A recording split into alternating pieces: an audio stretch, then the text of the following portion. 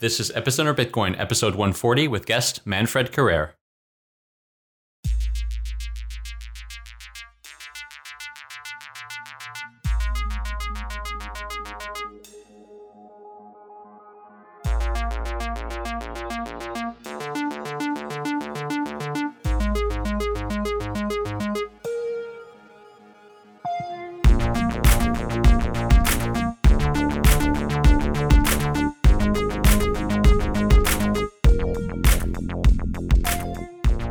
This episode of Epicenter Bitcoin is brought to you by Jaxx. Jaxx is the user-friendly wallet that works across all your devices and handles both Bitcoin and Ether. Go to jaxx.io and embrace the future of cryptocurrency wallets. Hi, welcome to Epicenter Bitcoin, the show which talks about the technologies, projects, and startups driving decentralization and the global cryptocurrency revolution. My name is Sébastien Couture. And I'm Meher Roy. And I'm Manfred Carrere. Hello, Manfred. Hello. So Manfred is the founder of BitSquare, which is a project trying to create a decentralized fiat to Bitcoin exchange. We have a lot of centralized exchanges and have had lots of issues with them. And this is one of the serious projects that is close to implementing the exchange functionality from fiat to Bitcoin in a decentralized fashion. So we hope you enjoy this episode. But before we start, let's have an intro from Manfred. Yeah, hello, and thanks for inviting me to your show. A pleasure to be here. I'm a software developer since 15 years, more or less, and was working in a financial institution as well for a few years, so I have seen a little bit the other side as well. And before I was musician, and I get into Bitcoin more or less 2011, and since 2.5 years I'm working on BitSquare, and wanted to become active in the Bitcoin space, and I thought the lack of a decentralized fiat exchange where you can exchange Bitcoin to fiat was for me one of the most important missing links. And I tried to find a way how to solve this, and I was surprised that it's possible to solve it and that I could go on with this, and now it's live and people are using it already, and it seems that it works. Excellent. So you have users already. Wow. Yeah, so actually it's already live on the mainnet since January. And since April, we had our official beta launch. And I made then a presentation tour in Europe and Israel in 11 cities all in all. And people are using it. Yeah, also we have quite a lot of trade going on, and it's still bootstrapping, of course, and a lot to do and a lot of work open. But you can use it for many altcoins. We have more or less 50 altcoins. So it's not only to fiat, it's also Bitcoin to altcoin, and all the major altcoins, and as well as many other altcoins, and are basically all fiat currencies, all countries where you are able to make a transfer in fiat over a bank or so, you can use with BitSquare. So we are not limited to a certain set of currencies, and we have seen already trades from all over the world, from Brazil, from Malaysia, Philippines, wherever, many, also for sure more than 20 countries all in all. And because we have the concept is built in a way that we don't have any really effort to support another currency or so, because as soon as the users can set up their bank account in BitSquare, they can use it. So in the Bitcoin space, there's a lot of ideology and sort of idealization of decentralized services and the whole system being decentralized. And of course, exchanges have always been sort of the point at which you need to be in a centralized system in order to be able to exchange fiat to any cryptocurrency. Why did you think that it was important, given sort of the wealth of exchanges out there and different types of exchange services, to build something that was completely decentralized? Yeah, I think we have a lot of problems with the centralized systems. I mean, one of the most obvious is the security risk. And like many of the Bitcoiners remember with Mt. Gox, that was a huge incident. And it's going on all the time. I mean, especially in the altcoin space, we see every few months some incidents that funds get stolen and exchanges shut down.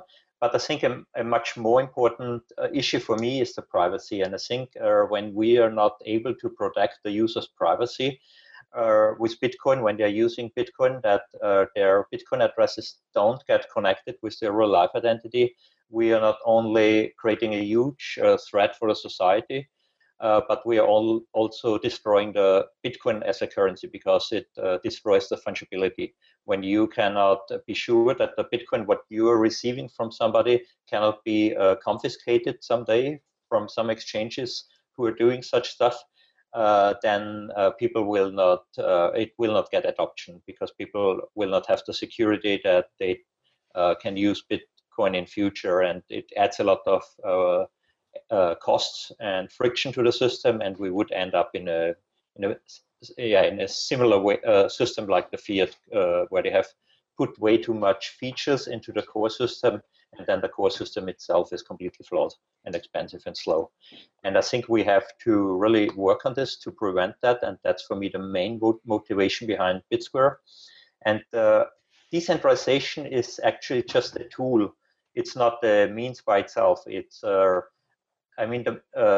when you're building a system where you really protect users' privacy, you will get at some point at least in conflict with some countries who are not respecting users' privacy and want to apply more and more surveillance about all stuff what we are doing, especially the financial transaction, which are very important data, even more important like a normal exchange of information.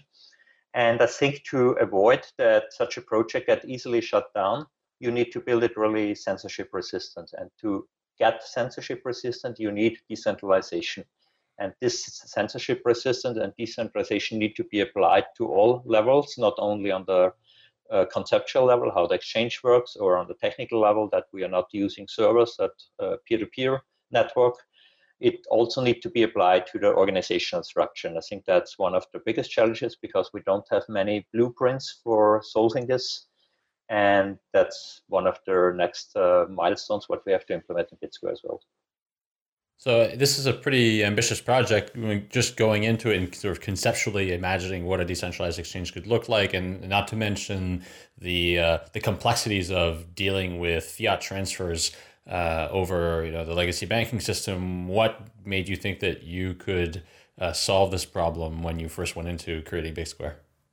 I was not expecting that I can solve it. I was just interested to get. It was like a puzzle, or like you have here a challenge, and many people tried to solve it, and nobody solved it really. There was a lot of discussion going on in this time, and I just was kind of like challenged and tried to get so far I could. And there have been a few systems out in this time, or not a few, one especially, which was called NashX, which were using a little bit a similar system, basically about just utilizing multisig to avoid the escrow function.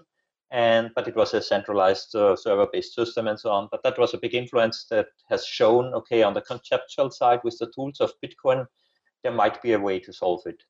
And I think when you do an exchange with a random stranger on the internet, of course, you need security. And the classical way how to solve this is to find an escrow, a trusted third party, where both traders are trusted in this trusted third parties, and then he's holding the money and so on, and he's solving the problem.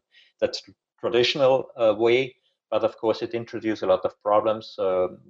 He can steal money, he can get hacked, he get all the data, and the governments get all the data from them, so you lose privacy. And with Bitcoin, Satoshi has proven that it's possible to transfer money in a trustless way without this trusted third party, and I think it should be also possible to do it in exchange with other currencies.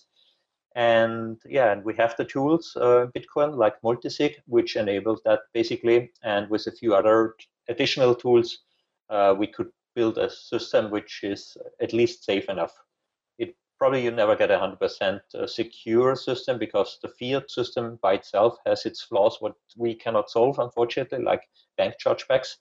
But we can deal with that in a way that we are limiting the risk, that the risk at least are not higher, like when you're using normal bank transfer also in the normal fiat world. When you are sending fiat to somebody else, there's also risks included, and you cannot escape those completely.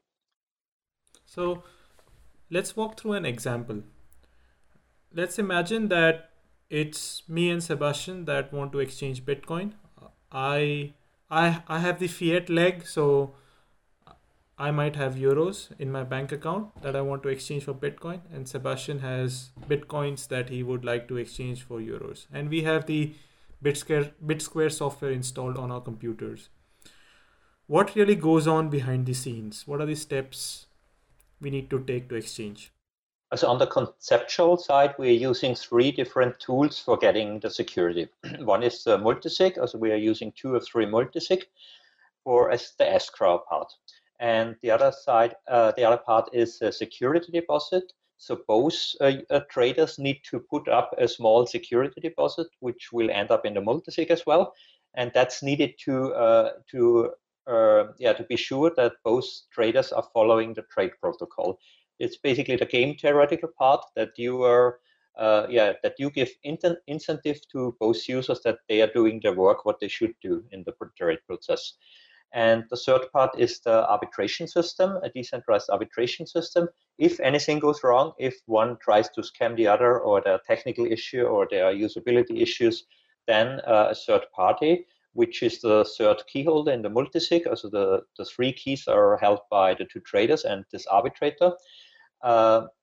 He can step in and they are communicating, and he will solve the case at the end and try to find out what was going on. And then he will, with the winning party, do the payout to the winning party. And but he cannot steal money because he has only 1 key, and it's needed 2 keys to make the payout. And usually the arbitrator is not a part of the trade at all. He's just providing the key for creating the multisig, but he's not active at all, and he does not know actually about the trade. So when everything goes fine at the end, the 2 traders are doing the payout with their keys, and that's it.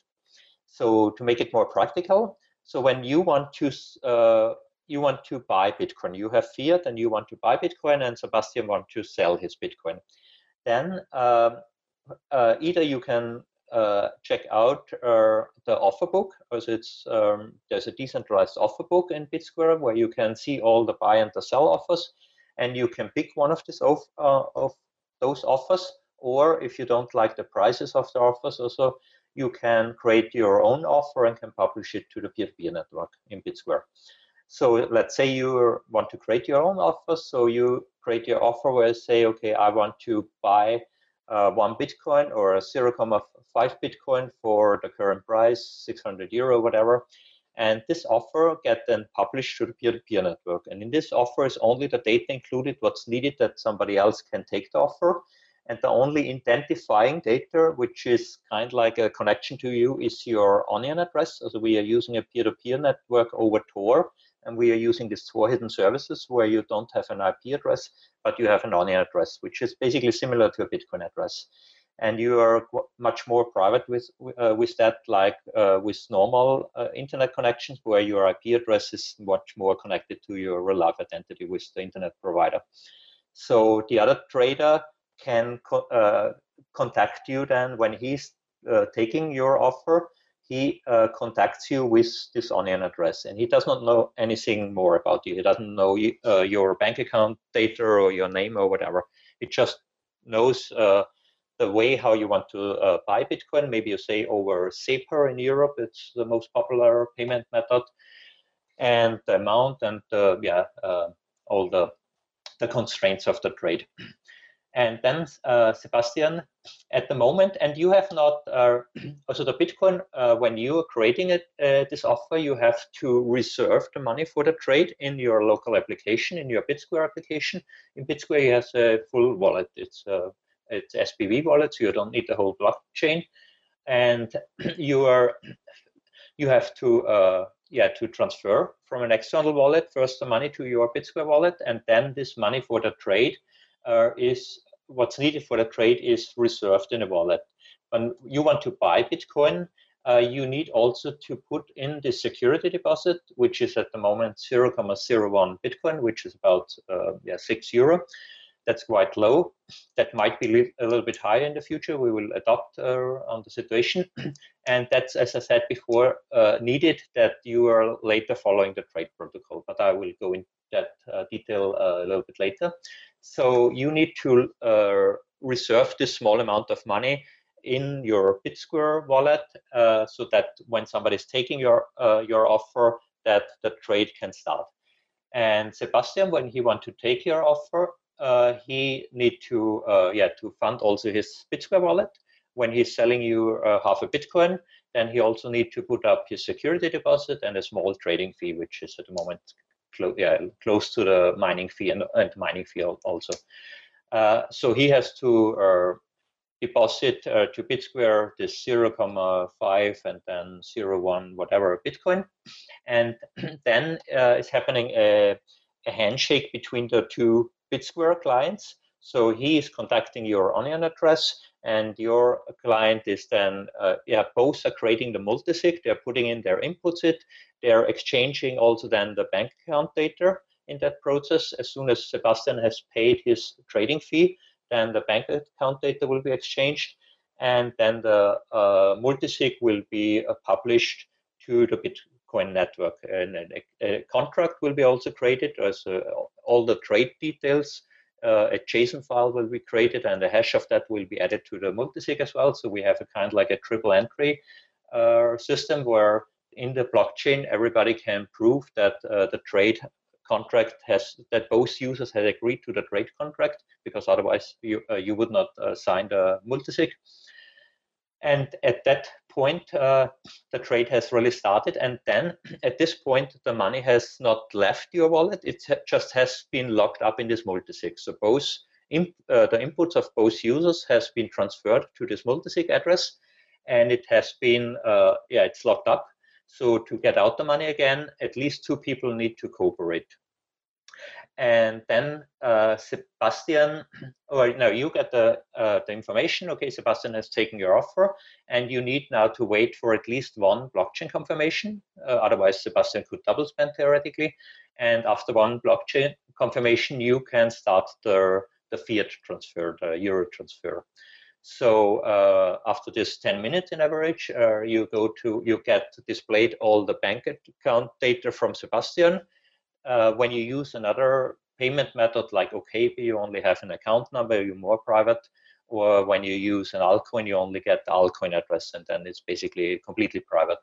But of course, with banks, you need the name, you need the account number, you need those data what you need to make the bank transfer you get from him. And then you go, and that's the important part. We are not dealing with the bank transfer in the system. You go like with local Bitcoin, you go off system, you go to your banking webpage, do the transfer, and as soon as you have done the transfer, you confirm it in BitSquare, and the system is sending a message to Sebastian, and then Sebastian get the message, okay, Meher has sent the money, and then depending on the payment method, OKB, for instance, is instant or perfect money. We are also supporting those payment methods, which are much more modern and better in a way.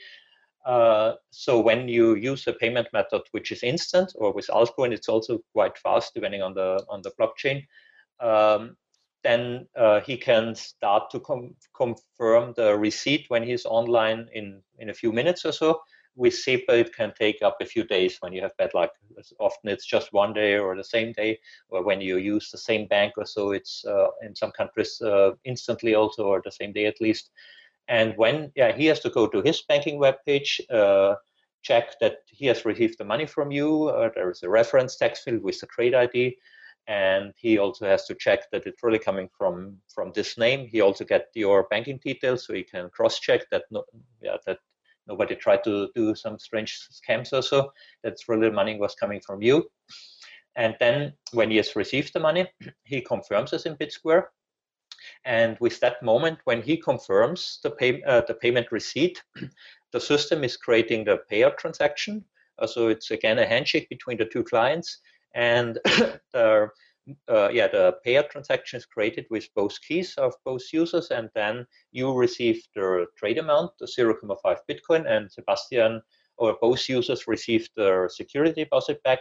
So the security deposit was just in place that nobody's lazy, because at the end, when Sebastian has received the money, he could be lazy because he has got the money and has sent the Bitcoin. He don't need to confirm. But to avoid that people are not fair and not continuing, he's interested to get back his security deposit. When he would never confirm it, then it goes to the arbitration system. and he will lose his security deposit. So he has the incentive to follow the trade protocol. And in the beginning as well, when he will take your offer, you could never go to your banking webpage and never start the trade, and then he's running out of time, because every payment method has a maximum allowed trade period, which depends on the normal speed of the payment method, which is usually 1 day for altcoins and for fast or for instant payment method like OKPay. And for SEPA, unfortunately, we need to use it quite long, 8 days, because when it's a long weekend, it can take up to 4 or 5 or more days with SEPA in the worst case.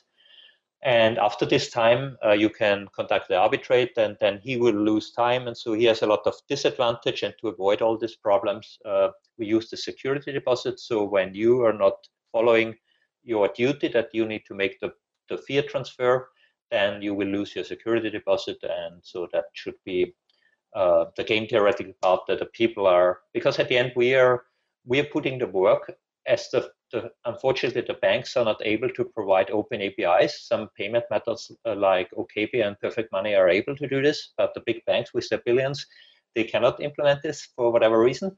And for that reason, we cannot automate the fiat transfer. And for that, we need the human work to do this labor, and to be sure that the humans are reliable. We are using this game theoretical element of the security deposit. Let's take a short break to talk about Jaxx. Jaxx is a cryptocurrency wallet designed by the people at Decentral. Maybe you've been thinking of buying Ether, but haven't gotten around to it because you didn't know what wallet to use, which one is easy, which one is secure, etc. Well, there's an easy way now, and that way is Jaxx. Jaxx easily and securely stores both Bitcoin and Ether. Not only does it store those currencies, you can convert them right in the app. So with built-in Shapeshift integration, you can, for instance, transfer Bitcoin into the wallet and directly convert it into Ether, or vice versa. And since there's only one seed, it's easy to back up and it's easy to sync. Jaxx has wallets for literally every platform, every device, for Mac, Windows, Linux, iOS, Android, or extension wallets for Chrome and Firefox. Jaxx is made by the people of Decentral, and they have a proven track record of awesomeness. In 2013, they created CryptoKit. That was the very first browser extension Bitcoin wallet at the time. And the way to think about Jaxx is that it's CryptoKit on steroids. If there was doping controls for cryptocurrency wallets, Jaxx would be illegal, highly illegal. Fortunately, they're not. And the great thing too about the Decentral team is just they keep putting out new features and new features for Jaxx, and it just keeps getting better and better. At a disturbing pace, I would like to add. So go to jaxx.io, that's JAXX.io, to download your wallet, and you'll understand what it's like to use a next generation cryptocurrency wallet. We would like to thank Jaxx for their support of Epicenter. So let's just walk through kind of the major systems that are needed for something like BitSquare, because it seems that you are putting together a lot of different technologies to make this work. So in this scenario, when I put my offer, let's say I am offering 600 euros for 1 Bitcoin, I'm interacting with the BitSquare decentralized offer book. So you have one system to create an offer book, and this system works over Tor. So that's one important subsystem of your application. Uh-huh. Then once Sebastian takes up my offer and our trade starts, then you need a game theoretical design which ensures that both Sebastian and I are going to complete our trade successfully. So this game theoretical part is implemented on the Bitcoin blockchain itself through the use of multi-signature addresses, right? And the third thing is, in case of any disputes between me and Sebastian, you need another system of arbitrators to judge these disputes and decide in the favor of the party that executed the protocol correctly. So the third big system then becomes the arbitration system. And once you stitch together all of these three systems along with a user interface and a wallet, then you start to get the application that is BitSquare. Exactly, yeah.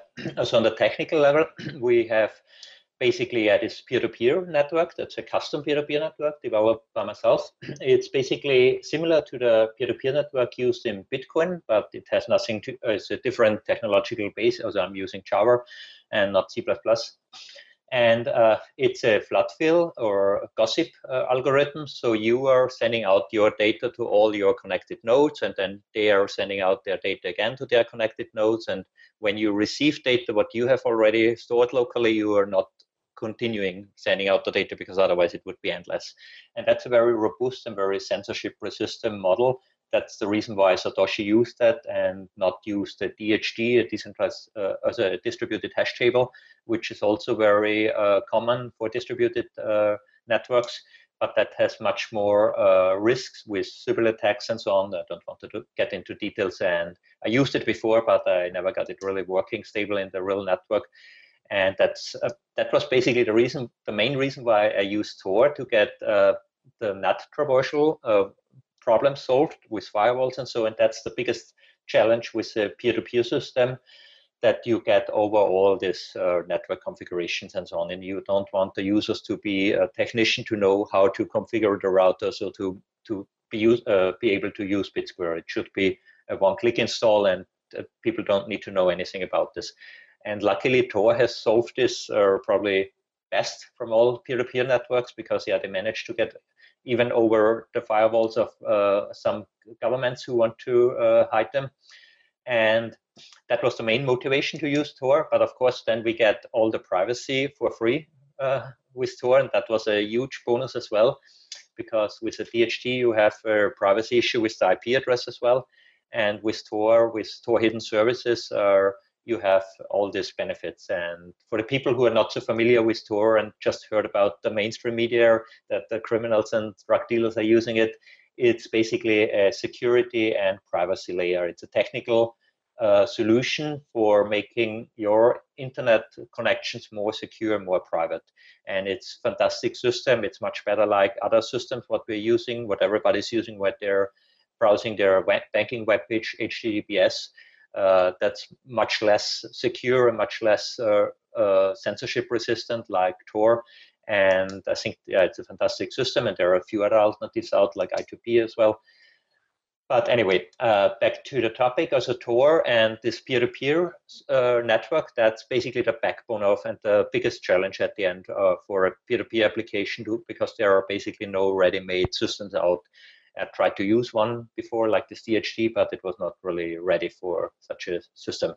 So architecturally, what seems very interesting to me about your choice is, so a lot of different projects are trying to implement decentralized exchanges or decentralized systems of different kinds. Now, one of the favored methods, at least in the Ethereum ecosystem, has been to have the order book or offer book right on the blockchain itself. Now you have explicitly chosen for the offer book to be off blockchain. So this is like a big contrast with all of the other projects. Now the second thing is, if you look at other decentralized projects, many of them are gravitating towards IPFS or implementing their own DHT, like OpenBazaar is implementing its own distributed hash table. Now what seems very special about BitSquare is you're rejecting both of these solutions, and you are coming up and you are saying that flood field network, just the one that Bitcoin uses, is the best to implement an order book. Can you explain why, and what other uses can this flood field network be put to? Maybe I answer first the second part. I was actually looking into IPFS, and I think it's a very interesting project, and also into BitTorrent or other existing solutions. And I wanted, it was a big challenge for me to start with a new peer-to-peer network, because it's really difficult and a lot of work, and it took me a few months. And it was not my goal to implement my own custom peer-to-peer network. It was just a need, because all the other systems were not really tailored for my needs. I mean, IPFS, it has this archiving system where you can store data forever. That's absolutely not needed. The opposite. I don't want that offers which are already taken are stored forever. There's no need for it. If people want to do it, they can do it offline, off system. But the system don't need this at all. It's very temporary data, and privacy protection is one of the main goals. And With BitTorrent, for instance, it's about big files and distributing the files, and so it's also and persistent storage as well.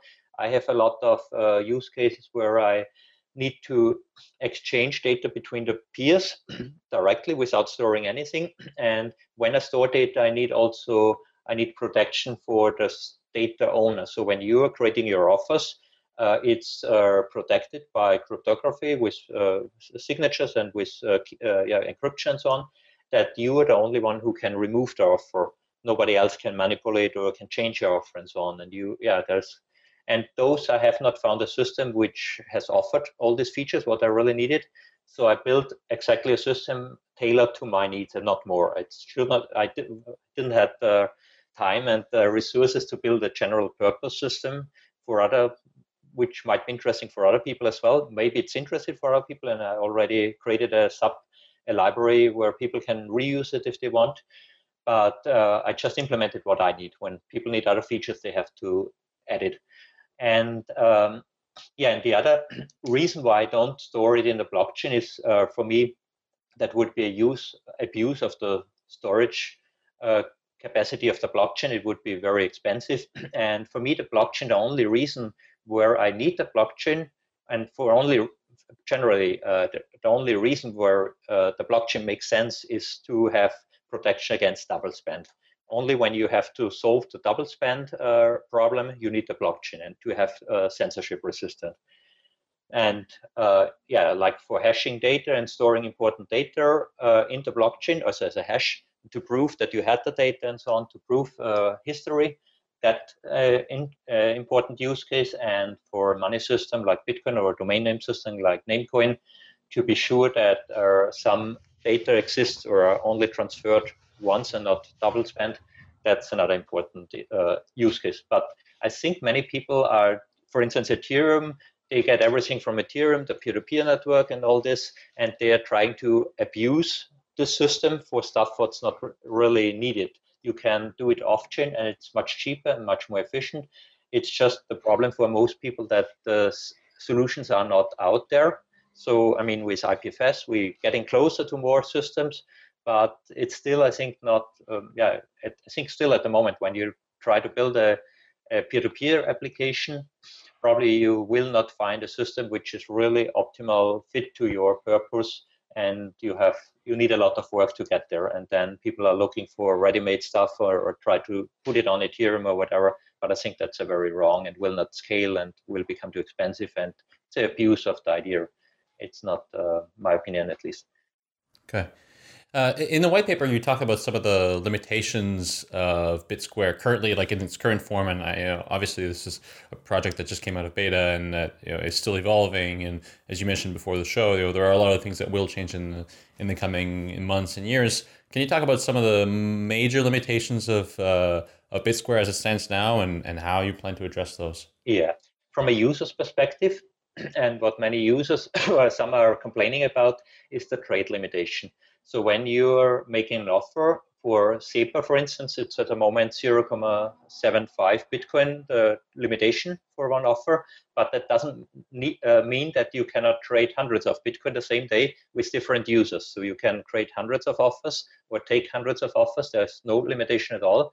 But in one offer, there's this limitation. And that's basically because in the fiat system, you never have 100% security against bank chargebacks. So when you do the exchange and then one day later, the sender of the fiat make a bank chargeback, then the other loses Bitcoin. And usually that doesn't happen easily and often because it's not easy to make a chargeback.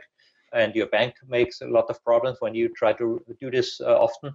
But it happens in criminal activities like with stolen bank accounts. So when somebody wouldn't the arbitration process take care of this? No, because the Bitcoin is already released at that moment, and then the sender of the fiat, when he will give back the money, he's not obligated usually to do this. But when he don't do it, he get more troubles with the police and so on. Then they ask you, maybe you are connected with the criminal and so on. And the main protection is the amount of the trade, because when those criminals, especially with stolen bank accounts, they want to cash out all the money there, because with every transaction they have the risk that it get discovered and then the account get closed and they cannot cash out more. So, and that's also backed up by some real life experience from professional local Bitcoin traders who have done thousands of trades and they got scammed. One of this guy, he made 5,000 SEPA trades and he got scammed 3 times. And at least 2 times it was with very high amounts, 5,000 euros. So those are looking for trades where they can cash out all in one. And they should not be very interested in Bitcoin, in BitSquare, where they need to make 10 trades and it takes more time for them and they are risking more that it gets discovered and then the other will not continue anymore. So that's the main point why we are limiting that. And the other thing is that with all the know your customer rules and so, it does not apply to very small amounts. So usually you can deal with a few hundred euros or at least less than 2,000 euro is out of this regulatory stuff. And that's another secondary advantage. At least when we keep the trade limits low, we have less pressure from that side. But that's not the main reason, because BitSquare is designed to avoid this pressure also in future when it becomes relevant. And but it's for the moment also a help to that we are not getting in conflict with that. Another what are the limitations are, it's not really suited for day traders and speculators. So when you want to make hundreds of trades and very quickly and want to make a small arbitrage of a few cents with trading bots and so, BitSquare is more like local Bitcoin or like Shapeshift. It's a little bit a manual and slow process. You cannot, and also on your bank account when you're not a professional trader, when you make 100,000 euro volume in trades, then probably the bank raises the flag, so probably starts already with 10,000 euro. It's more designed for people who really want to hold the Bitcoin, who are not mainly speculators. And for those, in future, probably we will offer another system, a kind like a decentralized CFD. So that's basically where you're betting on price movements, because the speculators are not really interested in holding fiat money or Bitcoin. They are just interested to make profit from price movements. So those systems like contract for difference or spread betting is much more ideal for such type of people. And it's probably possible to implement such a system in BitSquare, and that's planned for the future, but we have too much other stuff on the roadmap first. And yeah, what's another limitation? I mean, the current arbitration system, as we have planned this decentralized arbitration system, and that's quite a lot of effort, and it's not implemented yet because it was not absolutely needed for using BitSquare, and I didn't want to wait another half a year to get it out.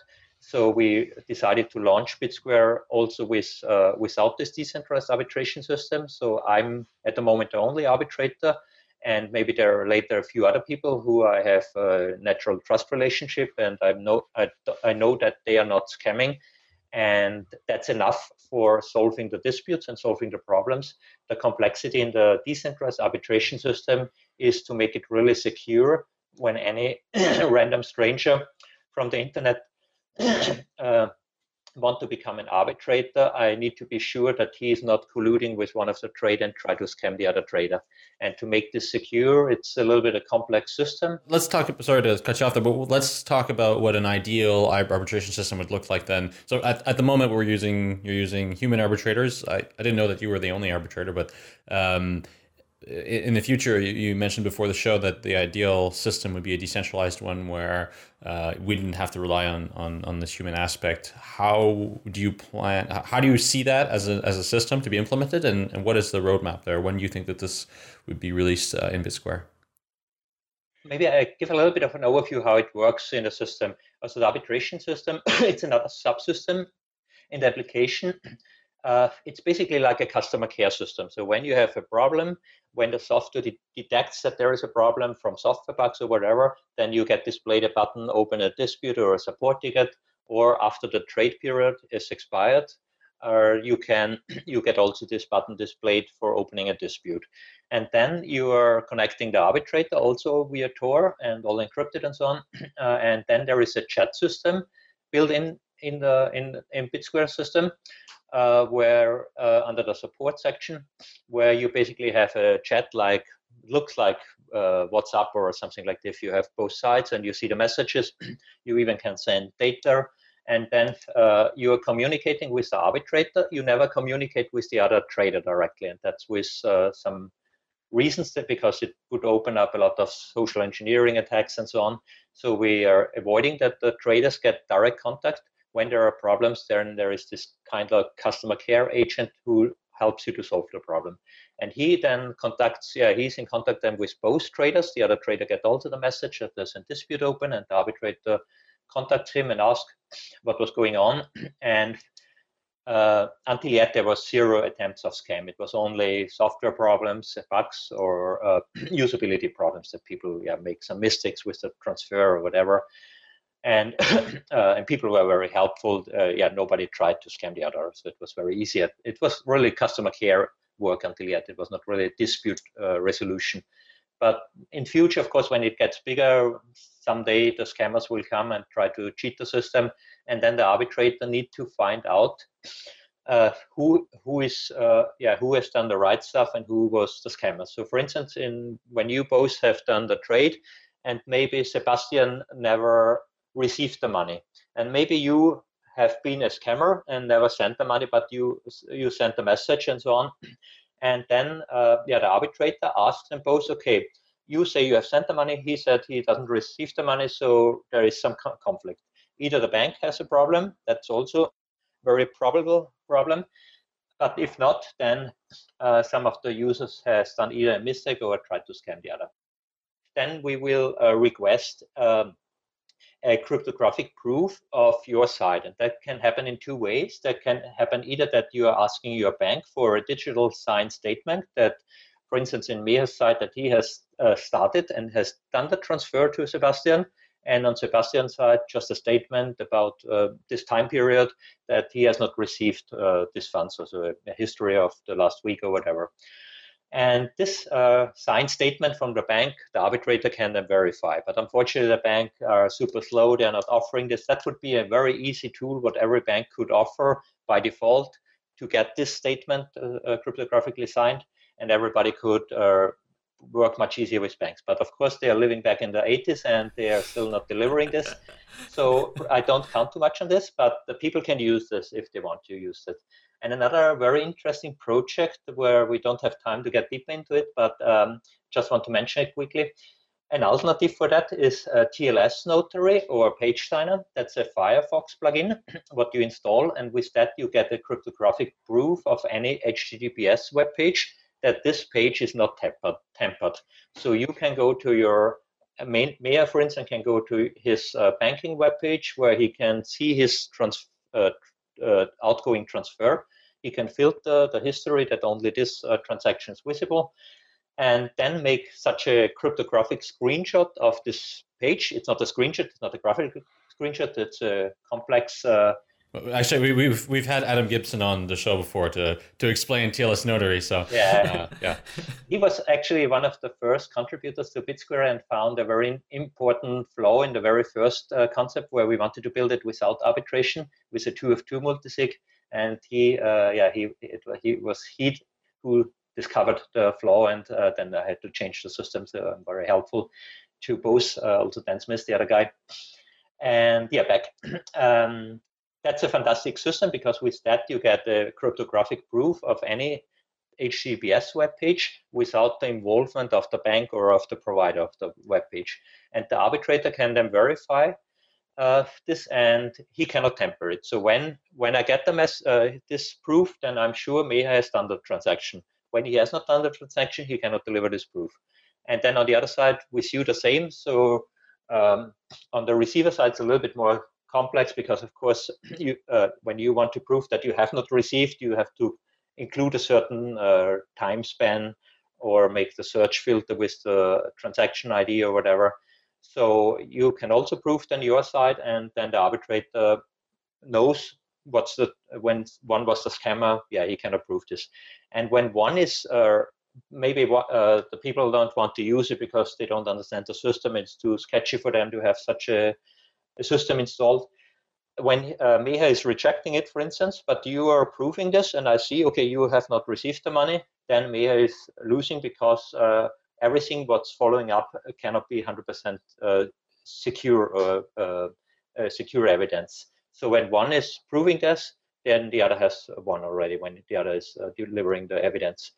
And that's already a lot of pressure for the scammer because the scammer don't know if the other will prove it. So most of the scammers probably don't even try it because they know they cannot prove it. And then the other will prove it and they are the loser already. When both are not delivering this or cannot deliver it, I mean, unfortunately, it only works with more or less 70% of the web pages. So it might be a technical reason why they cannot prove it as well. And then we go to the next level, and that would be first an ID check. So we try the arbitrator require real-life identification with passport and or whatever they want to give. When he say no, real life I don't want to give, but my Facebook account you can have. And then it depends what the other deliver. When he has much stronger proof, he has a much better card at the end. And the next level would be that you make a more classical way, that you make a Skype chat and you force him to navigate to your banking web page and show you this. And then it's never 100% secure because you could, when you're technically very good, you could cheat this and so on. But I mean, the summarizing of everything and the impression also for the arbitrator, it's probably good enough for the huge majority of cases to get a good solution. And even if it fails and the arbitrator make a wrong decision in one case, it's not the end of the world. It's more or less at the moment maximum 2 Bitcoin. When it would be with Alchemist, we have a high limit. With Fiat, it's 0.75 Bitcoin. Actually, with Fiat, there is zero risk because with Alchemist, there is zero risk because the arbitrator can go to the blockchain and see it publicly in the blockchain, so nobody can cheat. And yeah, that's basically how the system works from the user perspective. And to make it really secure, this completely open and decentralized arbitration system is planned that everybody can become an arbitrator. And they are basically also anonymous there, so there's no reputation and so on. But they have to lock up quite a high amount of Bitcoin in a multisig. So they have to lock up maybe something like 5 or 10 Bitcoin. And it's locked up in a multisig of the arbitrators with the highest reputation. Reputation means in that sense, those arbitrators who are connected with the project, maybe me and a few team members, where I know we are not scammers, because when we are scamming, we are destroying our project. So the incentives align that we are not trying to earn money by stealing a Bitcoin from another and destroy the whole project. I mean, that would be completely bullshit. And so we are the key holders or other arbitrator who have locked up more money. They can maybe decide themselves how much money they want to lock up, but the more money, the higher their reputation is. And and when they are colluding, for instance, when an arbitrator tried to collude with one of the traders and then scam the other trader, then the other trader can request a second round. Then he will request the BitSquare team, hey, have a look, this arbitrator is a scammer, I have done everything correctly. And then somebody of this high reputation arbitrators will investigate the case again. And when he finds out that he was either colluding or working completely below the quality requirements, that for instance, he had accepted a Photoshop screenshot, which can easily be faked, which is not allowed, as we have then a clear guidance for the arbitrators and also for the users, how is the procedure and what are the requirements. And when we find out that this arbitrator has violated the rules, he will lose his security deposit depending on the severity of his case. He will lose all or just a part, and that get confiscated and get probably a donation for the project or whatever. But there are also, this project is still in the, I mean, there is some more or less clear ideas, but as we have not implemented, and I get at the moment a lot of experience, that experience will flow into the real project. And when we start to work on this, it might change. And there are a few open complexities because, for instance, when you have locked up 5 Bitcoin and then you do 20, you as an arbitrator are used with 20 other trades, and at nearly the same time you try to collude with all this and scam them, then you can create a damage of 20 Bitcoin, but you have only locked up 5 Bitcoin. So to deal with all these complexities, that's a little bit of a challenge, and there are not 100% clear solutions yet. But we still have time. We have many other stuff which is more important at the moment for the users, because for the users at the moment, the fact that it should be really decentralized is, again, for the censorship resistant. That become only relevant when BitSquare is really big and we get political pressure or whatever. And that's not in the case yet, luckily, and probably will not be the case in half a year. So that's maybe in 2 years. And until this time, we have a little bit of space to also use this not perfectly decentralized system, but which secures the system at the moment. For the users at the end, it's only important that they have a secure solution. And that's the case at the moment, because I'm the only arbitrator, and I think it's clear to everybody that I will not scam anybody. Today's magic word is offer, O-F-F-E-R. Head over to letstalkbitcoin.com to sign in, enter the magic word, and claim your part of the listener reward.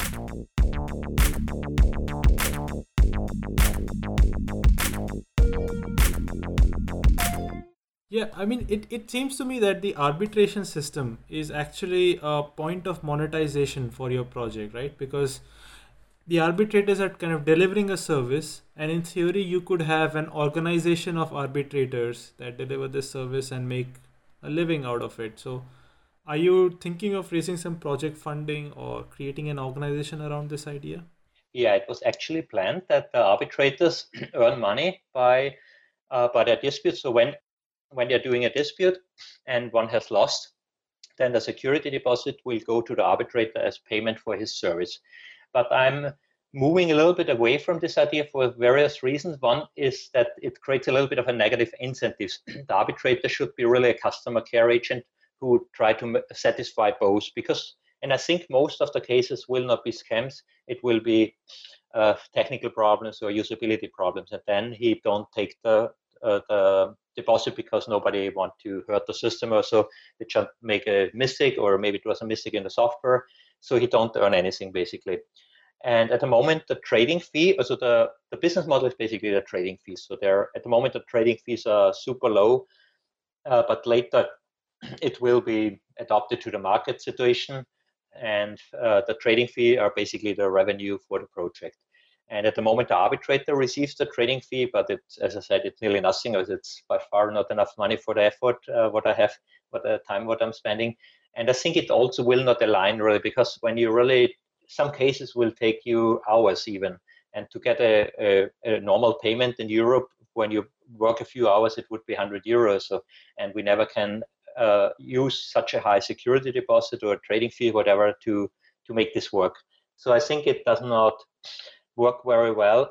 Probably we will add the arbitrators. So I don't want to change the topic too much, but we plan a kind like a decentralized autonomous organization, but we don't want to call it DAO anymore because of all what happened and so on. And it's basically very the opposite of that what the DAO was standing for. I call it a synergetic cooperation.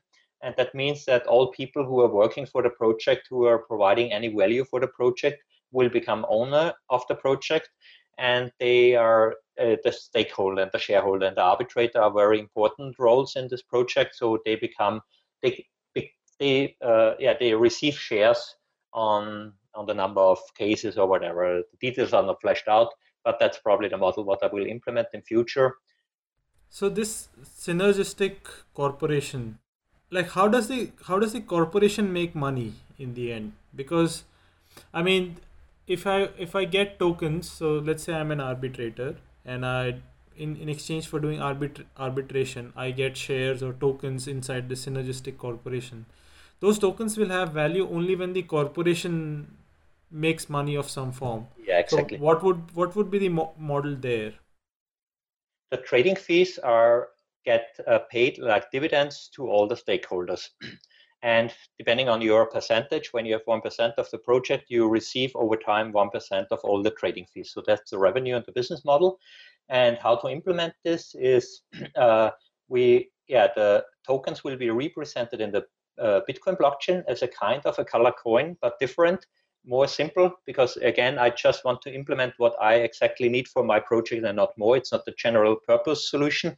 It's only what I need. And it works basically like this, that when you, for instance, are working for the project and you have done some whatever programming, and then maybe you tell me before you want 1,000 euro or 5,000 euro for this, or later, we agree to that, and then you will receive shares which are represented the same amount in euro. And we take the market price, the average market price from the last month, and then we convert it to the number of shares. And then, for instance, you get 100 shares for that, and one share is represented as a value of, for instance, 1,000 Satoshi. So I make a payment, a Bitcoin transaction, with 1,000 Satoshi multiplied by the number of shares. Let's say 10 shares you get, so you get 10,000 Satoshi, and I make a transaction from my origin address, which will be a multisig, so the BitSquare board or the team members will sign this, and we will issue money. We are printing money, basically. We are creating a new share and sending this share to you. So, and then there is in the op return a second address from you, where a Bitcoin address, which will be used as the dividend address, where you will receive the trading fees in future. So we have basically a model where we are representing the tokens in the Bitcoin blockchain, and additionally the dividend address for receiving the trading fees, and all is locked up in one transaction. And when you can also then trade the shares over BitSquare, and you can sell the shares to somebody else. So the handling of the shares will be all integrated in BitSquare, so you don't need to do anything manually, of course. And when you're selling your share from this 10,000 shares, you're selling maybe 3,000 to somebody else, then 7,000 go back to your own address. And then in the multisig, in the op return, there are two addresses: one from the new owner of the 3,000 shares, and the second from the owner of the 7,000 shares. So we are representing all that in the blockchain, the Bitcoin blockchain alone. That has the advantage that we are not dependent to another altcoin or other system and so on, or a company, and it's very simple to implement, basically. And the users, every node, every BitSquare user, are requesting all the outgoing transaction from this origin address and all the follow-up. So it's a tree of transaction until it finds the last unspent transaction output, and that's the actual shareholder. Because when you have sold your share, the first transaction is not valid anymore. So does this mean that you would have to parse the entire blockchain if you're reading from op return? No, because we only need those transactions which are originating from this origin address. Right. Okay. And that's limited. Follow the transactions from there. Yeah. Okay. Right. And that's maybe at the beginning hundreds or thousands, but that will not be millions of transactions. And even when it becomes that people are trading like hell and we are getting to scaling issues, then there's a lot of optimization headroom for pruning and for putting snapshots into the code, so you don't need to load all the old transactions which are already buried in the blockchain and so on. So I think it's not it would not probably work for a general purpose color coin solution, because then you need to support hundreds or thousands of different color coins, and then it's probably cheaper to get the whole blockchain. But for our solution, it works, and it helps us to implement everything directly in the application. So the users have then a view of all the shareholders. So maybe there are 1,000 shareholders, and it sees then the amount of the share of every share, and so it gets the mapping. And then the trading fee will be decided basically by random, but in a way that the other user can verify it. So it's using his onion address and the trade ID, also data what he cannot change, and then make a selection to one of the shareholder. And the higher your amount, when you have 10% share, you have a probability of 10% that you are the receiver of the trading fee. And with that, we have a stream of micropayments from the users directly to the shareholders. So BitSquare is never holding the dividends or whatever, it goes directly to the shareholders. And also when somebody managed to hack your client or whatever, and then he only can steal that amount from one user, from one trader, he needs to hack the whole system and the software of all the traders, that he really can steal more money. And even then we can make a new version and block this and whatever. Okay. So I think it's very secure and avoids a lot of avoids a lot of all those risks with collecting too much money. So we don't have 150 millions where somebody can steal, and we we try also to avoid a lot of these issues with ICOs that people who are laymen who don't have any clue about the project get tricked into buying that with a lot of marketing, and then they are upset because they found out they got scammed in a way. And we are only giving out the shares to participants, to people who are working for the projects, and by definition, those are experts. Otherwise, their participation does not have value. That's a very big difference from some of the other projects that we've discussed on this show in the past. Yeah. So before we wrap things up here, let's bring it back to BitSquare. You mentioned earlier the project came out of beta. Can you tell us about the roadmap? And are there any plans to turn this into some sort of a company that maintains this open source software with some sort of business model? Or do you think this is something that will remain open source over the long term?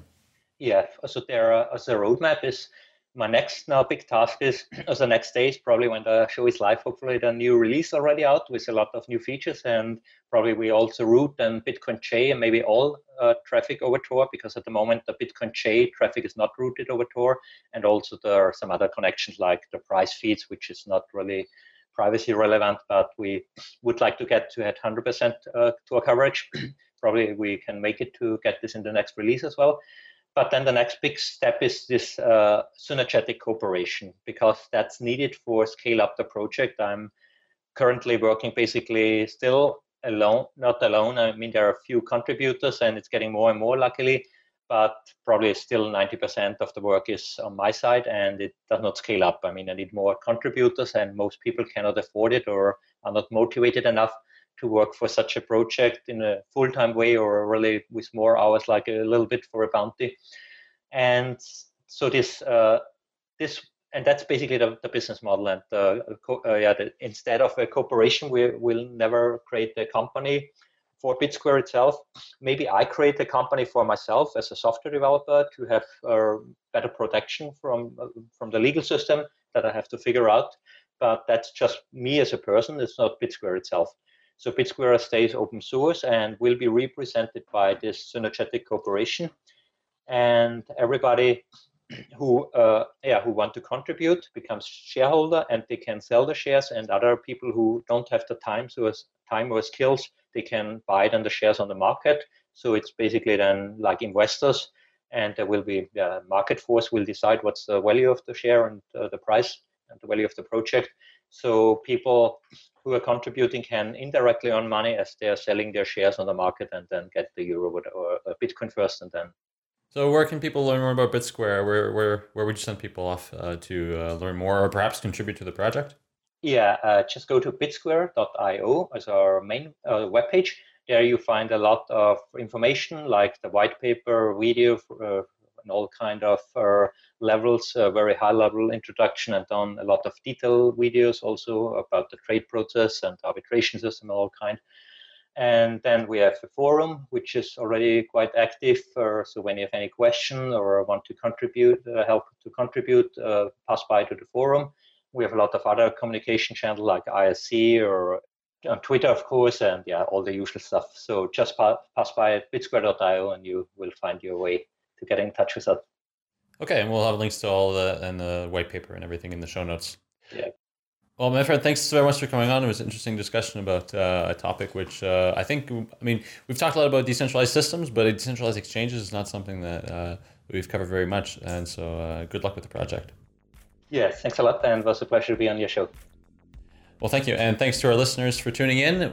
We release new episodes of Epicenter Bitcoin every Monday. Recently, you may have noticed that we've been releasing on Tuesday. That's because we've had a few organizational changes in the company and sometimes it's just scheduling and it's hard to get them out all the time on Monday. So hopefully we can get better at that and we can keep getting them out on Mondays. But if they're on your podcast feed on Monday, just wait a couple more hours and we'll have it on Tuesday. Usually that's about the latest that they do come out.